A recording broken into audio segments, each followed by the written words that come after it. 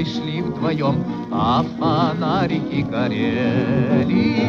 И при виде их на момент притих, и сердца наши замляли. Hello and welcome to the SRB podcast, where in each episode we discuss Eurasian politics, culture, and history. I'm your host, Sean Guillory. Stalin's death on March 5th, 1953 was a watershed in the 20th century. His death opened up the possibility of reforms in the Soviet system, the end of mass terror being the most significant. It also opened up possibilities for a thaw in the Cold War. But what was the final months before and after Stalin's death like? What was the Doctor's Plot and the anti-Semitic campaign against Soviet Jews about? How did his lieutenants respond to his death? And what was the reaction inside and outside the USSR? I turned to Joshua Rubinstein to talk about his new book, The Last Days of Stalin, for some insight. Joshua Rubinstein is an associate of the Davis Center for Russian and Eurasian Studies at Harvard University. He was an organizer and regional director for Amnesty International USA for 37 years. He's the author of many books, including Leon Trotsky, A Revolutionary's Life, Tangled Loyalties, The Life and Times of Ilya Ehrenberg, and Stalin's Secret Pogrom, The Post-War Inquisition of the Jewish Anti-Fascist Committee. His new book is The Last Days of Stalin, published by Yale University Press. Here's Joshua Rubinstein. So your book, The Last Days of Stalin, looks at the moments leading up to and after Stalin's death in 1953. So what inspired you to write about this period? Well, I've already done several books on Soviet history. I began by writing about the Soviet human rights movement, which concerns the years of the 1960s into the 1980s, mostly under the regime of Leonid Brezhnev. And then I did a biography of Leon Trotsky, a concise interpretive biography for the Jewish Lives series of Yale University Press. And this really involved a good deal of research into the Stalin period. And that piqued my interest, and I had interest among editors at Yale Press to do a book about Stalin. And we decided a book about his last days would be a useful prism into his regime as a whole. So this is not a biography of Stalin. It does not pretend to tell the full story of his 25 years in office or his 74 years of life. It looks at a very concentrated piece of time from the fall of 1952, when he had his last public speech at the 19th Party Congress in Moscow. That was in October, through his death in March, and then to the aftermath of the death into the summer of 1953 with the riots in East Berlin and then the arrest of Lavrentiy Beria, Stalin's longtime security chief. So it's a very focused book on this very dramatic set of months. And why do you feel it was important to illuminate these set of months? I mean, most books, of course, take a much longer view of, say, Stalin's rule and, post-war, or Stalin's rule in the 1930s, or his rise to power in the 1920s. What is crucial about these months for you? It's clear that by the end of his life, Stalin was still in control, that his closest collaborators, his lieutenants, they like to call themselves his comrades in arms and use this kind of august phrasing, they were still in fear of him. Stalin retained the right to kill until the end of his life. Two members of the Politburo, Voznesensky and Kuznetsov, were arrested and killed at the end of the 1940s. No one knows why exactly, but they got into trouble with Stalin. He no longer trusted them, and he had them executed. So that could happen to anybody else, and they understood that. So when he collapsed and the guards called for help, they didn't know what to do at first. And there's some feeling that they understood Stalin was deathly ill, that he probably had a stroke, maybe a heart attack, or both. And they wanted nature to take its course. But when he didn't die immediately, and the guards raised the second alarm hours later in the morning, only then were the doctors called. The doctors were not called at the first sign of trouble, which is always a very suspicious move. But no one can say for sure. The story is that the guards found him on the floor, that he seemed paralyzed. He couldn't breathe properly. He had soiled his pants with his own urine. They called the leaders like Malenkov and Beria said, "Look, he's sleeping, he's snoring, he's fine. Why are you alarmed?" And, to a layman like you and me, maybe we can't tell the difference between someone who's sleeping but is otherwise okay and someone who's sleeping and has had a stroke. So they went away. The doctors were not called. And the guards called several hours later by 6 or 7 in the morning and said, look, something's wrong with Comrade Stalin. We need the doctors here. Interestingly, they did not summon the doctors themselves. They had to do it through the political leadership, which is in and of itself very odd. And only then were the doctors called. They immediately understood Stalin had had a severe stroke. There was nothing they could do. It's unlike that Western medicine could have done anything. We did not have then the kind of drugs for hypertension that we have now. He had suffered from high blood pressure for years. There's some thought that he'd had strokes or heart attacks at the end of World War II, but no one can say for sure. So the way he was treated, the way he was held in isolation, the very fact that he took ill at the dacha 10 miles out of Moscow, and when the leadership made the announcement about his collapse, said that he took ill at his Kremlin apartment, showed they couldn't even share this one little nugget of truth with the population, as if it undercut the claim that Stalin was always working for the Soviet people. There's this story that's told that the light in his Kremlin office, which faced the street, or one could see from the street, was always left on, as if that meant that Stalin was always working. Well, of course he wasn't always working. He spent months at a time at his dacha in the south, in the Crimea, for rest, especially after the war. But that was never publicly acknowledged. Do you think that there is it's really interesting that at this moment in which he collapses, he's clearly, he's elderly. He's 73 when he dies, or well, how old is actually he he was 74, but he had changed his birth date to 73. Right, no one knows why. So, he's already, elderly in terms of the life expectancy of even an elite male in the Soviet system. And it's interesting that at this moment in which, there must have been some sense, though maybe not acknowledged, that they're going to have to start thinking about after Stalin, right? Right. And at this moment in which he's collapsed, it seems that they're kind of paralyzed by, on the one hand, oh no, what do we do if he dies? And oh no, what do we do to even show that he's human? And second, what if he actually survives, right? So they're kind of stuck in this position, it seems. When they came and saw he had collapsed, the doctors made clear to them that he would not recover. But they waited a couple of days to tell the population, first because they wanted to put in place their own plans. What would the succession look like? And that they would all agree to work together to reassure the population. Secondly, they wanted to make sure that he was going to die, because they were very afraid that if he recovered, or if he recovered only slightly but couldn't exercise power, they'd be in a situation like the Soviet Union had been under Lenin. Lenin had his first stroke in May of 1922, and very slowly and inexorably grew weaker and weaker. A series of strokes afflicted him until he was completely incapacitated, but he didn't die until January of 1924. And this led to a very long and protracted struggle for power that Stalin eventually, where he took control. They did not want that kind of long, drawn-out process. They wanted a clean break. So when it was clear he was going to die, then they could make the announcement that he was ill, reassure the population that he was getting the best care possible, which was true. But everyone understood that if they're going to tell us how ill he was, that means his death was imminent. So Stalin's death, it's a watershed in many ways, but in one way, his death prevented what many suspected was another purge of the Soviet leadership, particularly after the 19th Party Congress in August 1952. And then, of course, we have the Doctors' Plot and the anti-Semitic campaign, which we'll talk more in detail in a bit. But first, I want to ask you about the political atmosphere within and outside the USSR in the fall of winter 1952, and in particularly this suspected sense that another purge of the Soviet leadership was in the works.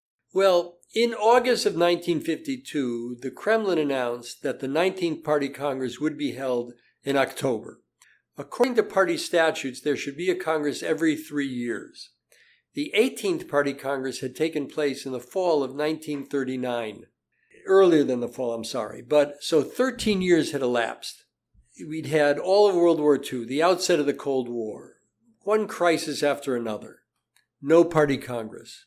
Secondly, it was announced that the Presidium, which was this 9 or 10-man cabinet around Stalin, would be enlarged to as many as 25, and that a new group of leaders would be elevated to join Stalin's longtime veteran lieutenants, like Malenkov and Molotov and Kaganovich and Voroshilov and now Khrushchev, Beria, who were part of the Politburo. And the Politburo name would be changed to the Presidium. So the fear was that Stalin was elevating these new men, and they were all men, in order to start the process of purging these previous leaders, like the 1930s.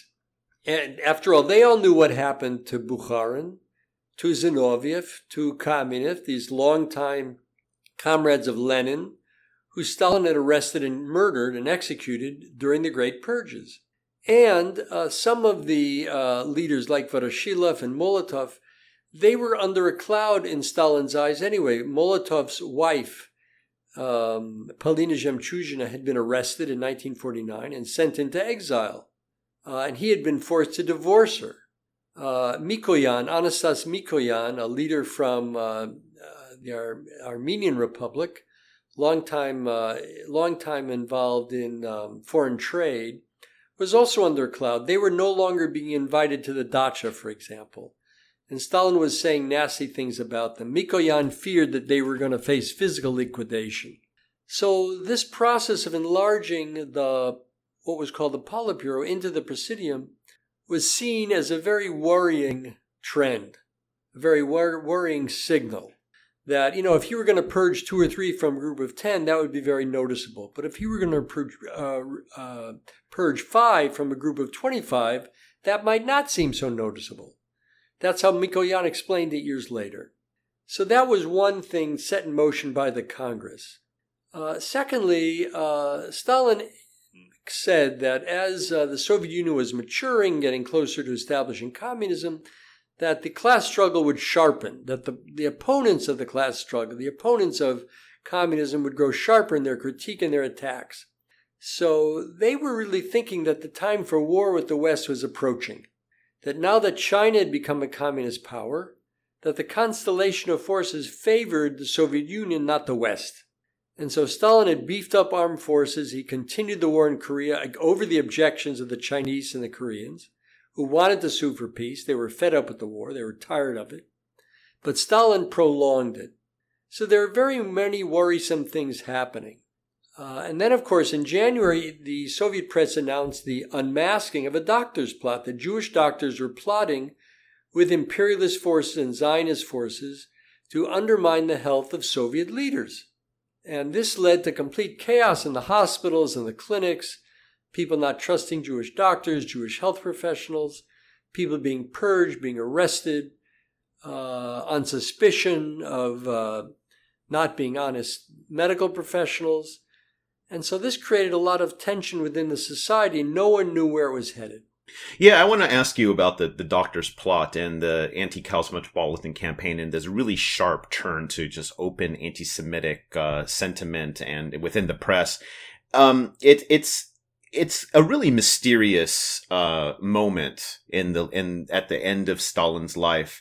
And I was talking about this. My wife and I were actually talking about this a few nights ago, and she's originally from Israel, and she actually posed a suggestion of how this was a reaction in part to the establishment of Israel and the feelings of Zionist or even Jewishness. Like you point out in the book at one point, Golda Meir comes to Moscow, and there's a kind of open expression of solidarity amongst some Soviet Jews with Israel. So first I want to ask you, so what do you think was behind this anti-Semitic turn against Soviet Jews?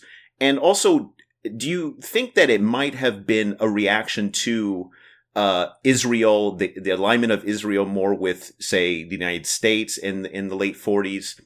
or in early 50s? Sean, that's a very good point. Let me expand on that. I did a couple of books, which I didn't mention earlier. One, Stalin's Secret Pogrom, the post-war Inquisition of the Jewish Anti-Fascist Committee, which explores the role of the Jewish Anti-Fascist Committee during the war, and then how Stalin attacked it and attacked its members after the war.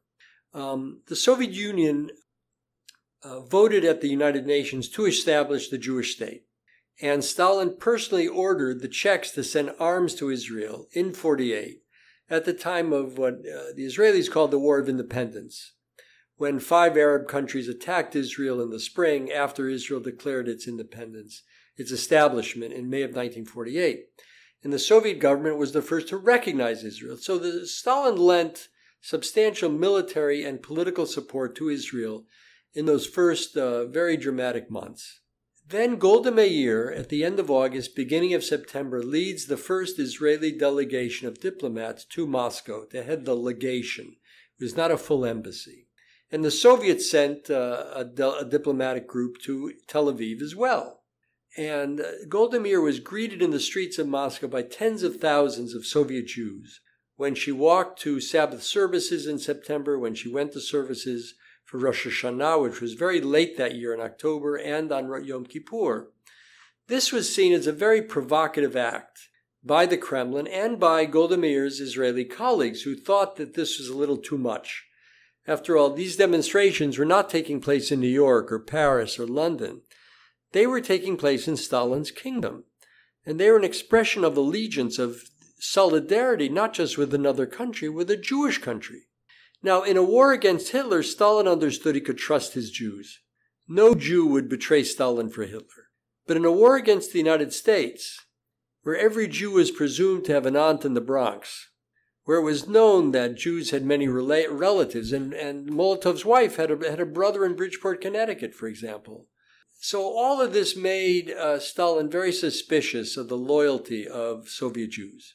Soviet Jews were sending petitions to the Soviet government asking to volunteer on behalf of Israel. These are men with military experience from the war, including officers. So this piqued Stalin's paranoia. And so the Jewish Anti-Fascist Committee was held responsible for the demonstrations. The committee was closed, its leadership arrested, and they and others were put on trial in 1953 and 52 in the spring and summer, and there were 13 executions, but all this was done in secret. It was not an open trial because in the end, the defendants didn't cooperate. They objected to their innocence. So there couldn't be an open show trial. So then the doctor's plot was cooked up, and it was probably targeted both at Soviet Jews and Israel and at the security services, who were blamed for not being on top of this conspiracy, for letting the conspiracy go on too long. So that was seen as an attack on Beria and the security services. Now, the doctor's plot itself is extremely opaque.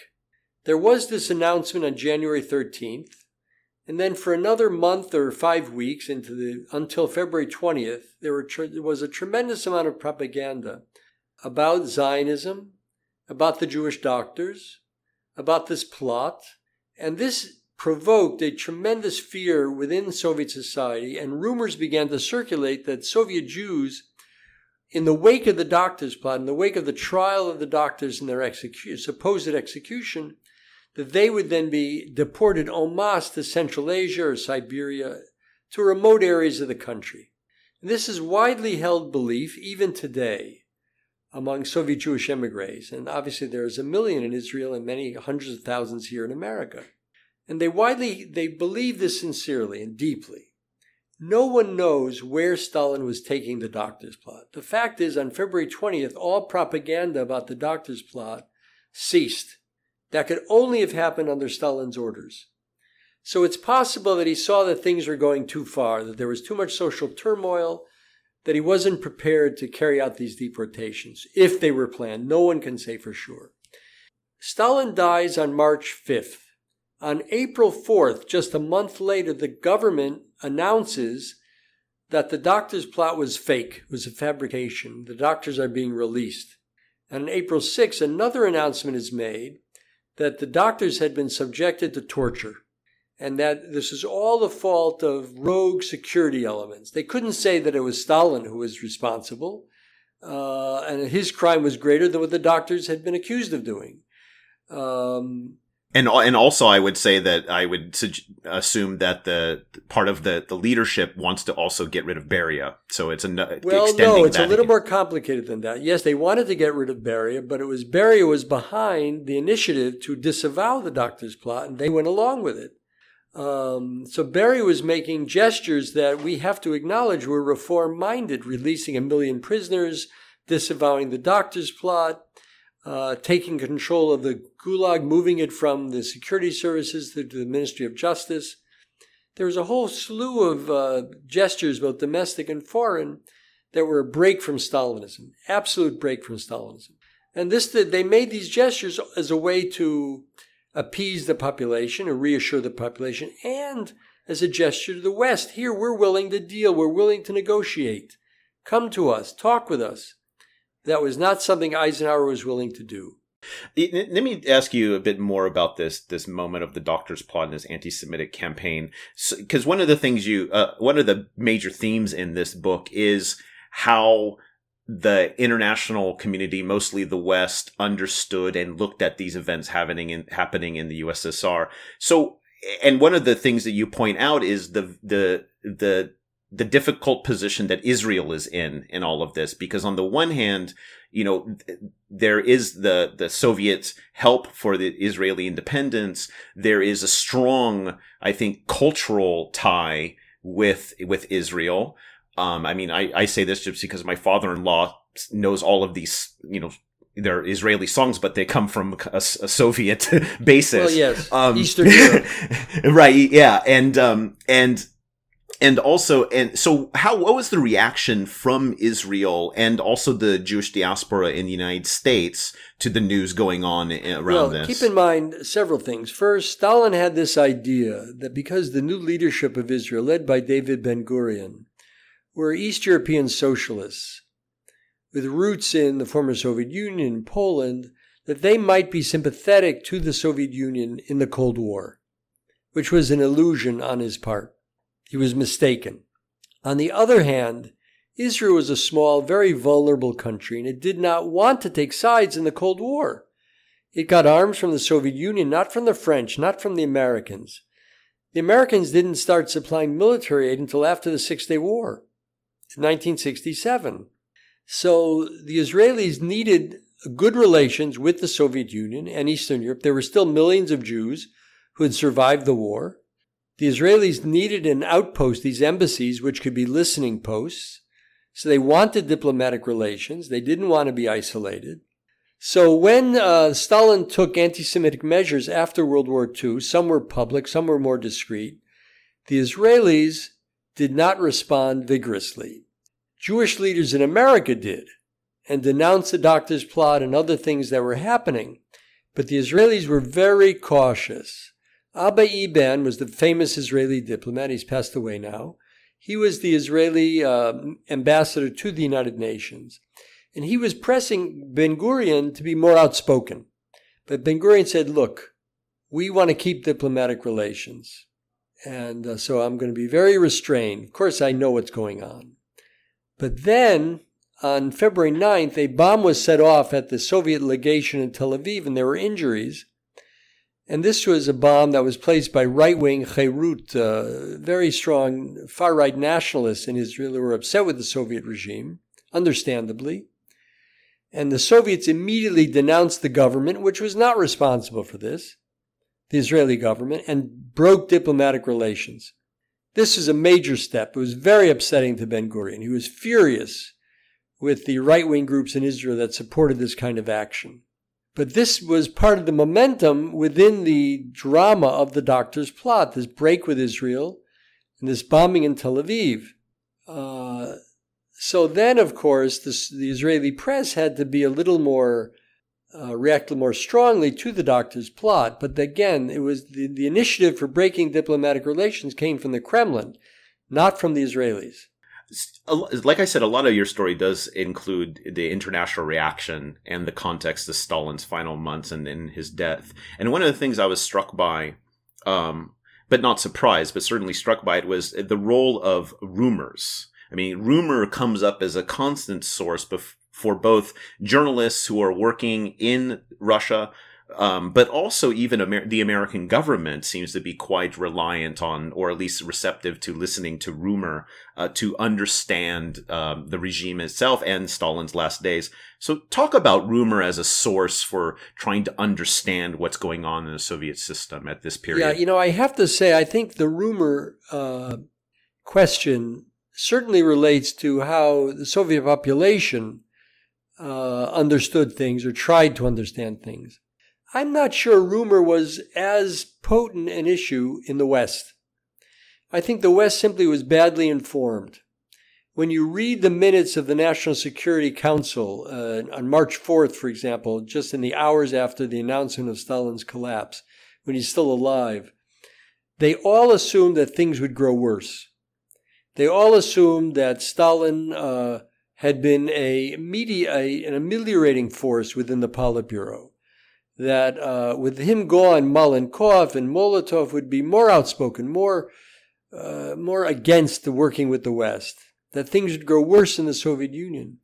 They didn't understand that first it was all Stalin's power. He wasn't under any pressure from them. And secondly, he was the extreme voice in the Politburo, not them. And that as soon as he died, things would inevitably get better. They didn't understand that. And that's clear from what Nixon says, what Eisenhower says, the vice president, the president, and Foster Dulles and the others. They were not prepared for the peace gestures and the domestic reform gestures that the heirs to Stalin made in March and April and May in the Soviet Union. They were not prepared at all. They thought this was some kind of a play acting, trying to fool the West. And there was incident after incident where the journalists are trying to say, no, something substantial is happening. Even U.S. diplomats in Moscow are saying to the State Department back in Washington, something serious is going on here. You have to respond. You have to take this seriously. Don't dismiss it. Churchill was saying to Eisenhower, look, you met Stalin at the end of the war. You both played a major role in World War II. Now's the time to see what we can do to dissipate this tension. But Eisenhower was very reluctant to engage in this kind of summitry. And the Americans felt that Roosevelt had not handled Western negotiations well at Yalta in January of 1945, and that Truman had failed at Potsdam in the summer of 1945 at the end of the war. So the Americans were very reluctant to meet with their Soviet counterparts. And John Foster Dulles was a very determined anti-communist, and he had no patience for any kind of negotiations. So that discouraged Eisenhower. And then Stalin died. And Eisenhower, in fact, did have instincts that told him, now is a moment to turn the page. I'm a new leader. These are new leaders in the Soviet Union. They will take over from Stalin. Now is the time to turn the page and see where we can take things. But again, Dulles was adamantly opposed to any negotiations. And Eisenhower didn't have the wherewithal to overcome those objections, and he probably had some reluctance of his own. So while the Soviets made many gestures toward the West, both in their domestic policy and in foreign policy, which I outline in the book, Eisenhower was not ready to take up that challenge. Do you feel that this was a missed opportunity? Yes. No one can say for sure what would have been accomplished. No one can say for sure that the Cold War would have been severely diffused. But for example, the war in Korea came to an end. That was a Soviet initiative. 2 weeks after Stalin died, the leadership made clear to the Chinese and Koreans that they would restart peace talks with the West. And the Chinese and Koreans absolutely wanted that. And the talks began again in April at Panmunjom and led to the armistice in July. And that's the same armistice that governs the peninsula today. It's not perfect. The North Korean regime in particular is very extreme, very bellicose, very dangerous. But as yet, we don't have outright fighting, and that's a good thing. So Stalin dies in March 5th, 1953, and his death, of course, reverberates throughout the Soviet Union and also throughout the world. So how did Soviet citizens react to Stalin's death? Well, I'll make some generalizations, but it was, each person responded in their own unique way. But generally speaking, there was a great deal of fear. Not that things would grow worse, but that there would be turmoil, something that the population feared. Hundreds of thousands of people took to the streets of Moscow to view Stalin's body in the Hall of Columns in the House of Unions just off Kremlin Square. And the regime did not control the crowds properly. So Khrushchev later said that over 100 people were trampled to death and crushed to death. We believe the figure is far higher, but no one knows for sure. But this was a symbol of the turmoil, a substantial symbol of the turmoil that followed the death that the regime feared would overtake society. Many people cried, even people who understood the nature of the system, because Stalin was so inside all of them that the idea of going on without him was almost too much to bear. Other people understood that it was time to celebrate, time to hug each other for surviving. The way, we recall the very dramatic pictures of soldiers and sailors celebrating the end of World War II. They were going to live. They were not going to the front. They were not going to have to invade Japan. The war in Europe was going to be over. They were all celebrating. There was that kind of expression of, we made it. In the Gulag, there was some confusion. There were people who mourned because everything was dependent on Stalin, and others cheered, understanding that things were going to change dramatically. So it was a very mixed kind of response. And of course, there was the histrionics of teachers telling students how terrible it was and we should all cry and ordering their students to cry. People making all kinds of foolish statements that, a teacher comes in and says, oh, my daughter asked us, how are we going to live now that Comrade Stalin is dead? And these kind of empty statements. People knew not to take seriously, but that's what the regime expected. And what was the international reaction? Well, that's very mixed. I did a survey of what's in the press. I was very disappointed at some of the coverage.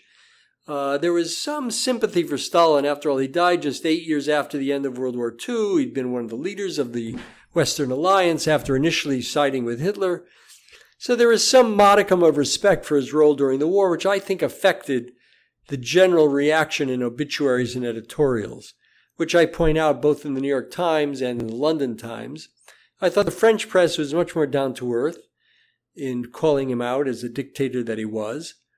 In Eastern Europe, the regimes that he'd established in Czechoslovakia, in Hungary, Budapest, in Romania, they gathered hundreds of thousands of people in central squares on the day of the funeral on March 9th to mark Stalin's death. And these are, of course, completely artificial crowds. Other people, we know now that there were drunken parties throughout Poland and Romania celebrating his death, that East Berliners were going into West Berlin to get updates of news from the Western press and popping corks of champagne that Stalin was dead. So there was the official response and there was the popular response, which were very different. Now, you mentioned a bit ago about the break that Stalin's lieutenants initiated after his death, and particularly the role of Beria in an attempt to push forward reforms. There's an amnesty of the Gulag for many thousands of people. So talk a bit more in detail about the types of reforms that were put forward and what led to Beria's demise. After all, Beria was a very capable administrator. He was ruthless. He was a murderer, a mass murderer. There are rumors that he would rape women. He'd walk around the streets or drive around the streets. If he saw a woman he thought was attractive, he'd have her kidnapped. He'd rape her. All that's possible. But he was also very capable. Stalin had put him in charge of the atomic bomb project in 1945 because he knew of his capabilities as an administrator.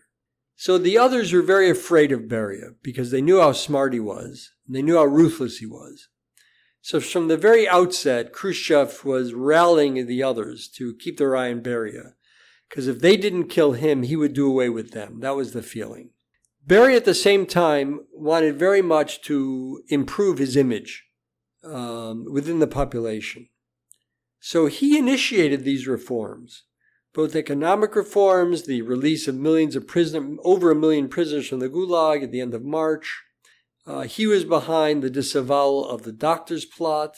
And then, of course, they all agree, and there's something they all agreed to, and then their gestures to the West ending the war in Korea, sending a ship that spring to mark the coronation of Queen Elizabeth, who still reigns in England to this day. The funeral of Queen Mother. So there's a host of gestures. In Berlin, they had stopped traffic on the autobahns, to trucks, coming into Berlin from the west. So they reopened that. They reopened some riverways in Germany. There are a host of small and large decisions. And there was a feeling that they were ready to deal over Berlin. They knew that East Germany was an artificial state, much smaller, much weaker than West Germany. They just wanted to avoid West Germany becoming part of a military alliance of the West. That was their overriding concern. So there's some feeling that they might have been willing to negotiate an end to the division of Germany if Germany could be demilitarized and made neutral and not be permitted to join a Western military alliance, which we know today as NATO. But Eisenhower and Dulles were not up for that challenge, in my view. What could have been accomplished, no one can say for sure. So throughout the spring, Khrushchev is leading a conspiracy against Beria. And he used the riots in East Berlin, which had to be put down with Soviet troops, to blame Beria for that. Beria had no more blame for that than anybody else. So on June 26, Beria was arrested in the Kremlin. And keep in mind, the Kremlin was controlled by his own guards, by his men. And he was in charge of communication among the Politburo, so he could follow what they were saying. So everything was done extremely quietly and discreetly. He was taken by surprise. He was held in secret, taken out secretly to a bunker that no one knew about, and held there until December when he was executed. There was a secret trial and he was executed. So they saw the need to get rid of Beria, which they did. And finally, Stalin's death was indeed a pivotal, I think it's a pivotal watershed in the 20th century. And, while there is a lot of evaluation of the legacy of his life, what do you think is the legacy of his death? Well, the legacy of his death is it led very quickly to the end of outright terror in the Soviet Union. It remained a dictatorship of the party, but they were no longer going to carry out mass murder, mass arrests, which they didn't do. They gradually relaxed things with the West, not to the point where the Soviet Union related to America the way Bermuda does, but became somewhat more open to Western culture. You could have tourism in both directions, more access to Western culture, Western art, Western music, Western literature. We had the thaw period under Khrushchev, which was a time of hope, of optimism. And all that came crashing down with Khrushchev's ouster in October 1964 and the installation of Leonid Brezhnev. So then you had decades of what is called the stagnation period. And then Gorbachev came in with another round of reforms, very dramatic reforms. And the Soviet Union could not sustain itself in the wake of those reforms. And so the Soviet Union collapsed. Yeltsin took over, but he could not sustain his own democratic instincts. He dies. Eventually Putin takes over, who is now trying to reverse that thaw in a way that Gorbachev and Yeltsin initiated both inside the country and in terms of relations with the West. And so we're at a downturn of relations, we're at a downturn of reform. And the killing of journalists, the killing of opposition figures is very much part of that. That was Joshua Rubinstein, an associate of the Davis Center for Russian and Eurasian. That was Joshua Rubinstein, an associate of the Davis Center for Russian and Eurasian Studies at Harvard University. His new book is The Last Days of Stalin, published by Yale University Press. I'm your host, Sean Guillory, and this is the SRB Podcast. If you enjoy this podcast and want to help support it, please take a moment to share it on Facebook and Twitter, like my Facebook page, Sean's Russia Blog, write a review, or recommend the show to your friends. The SRB Podcast comes cheap, but it's not free to make. You can help support it by joining the table of ranks at seansrussiablog.org. Thank you to all my high excellencies, high wellborns, and noblestnesses for your continued patronage. You can find past shows on iTunes or SoundCloud, or you can download them directly from seansrussiablog.org as well. Until next time, bye!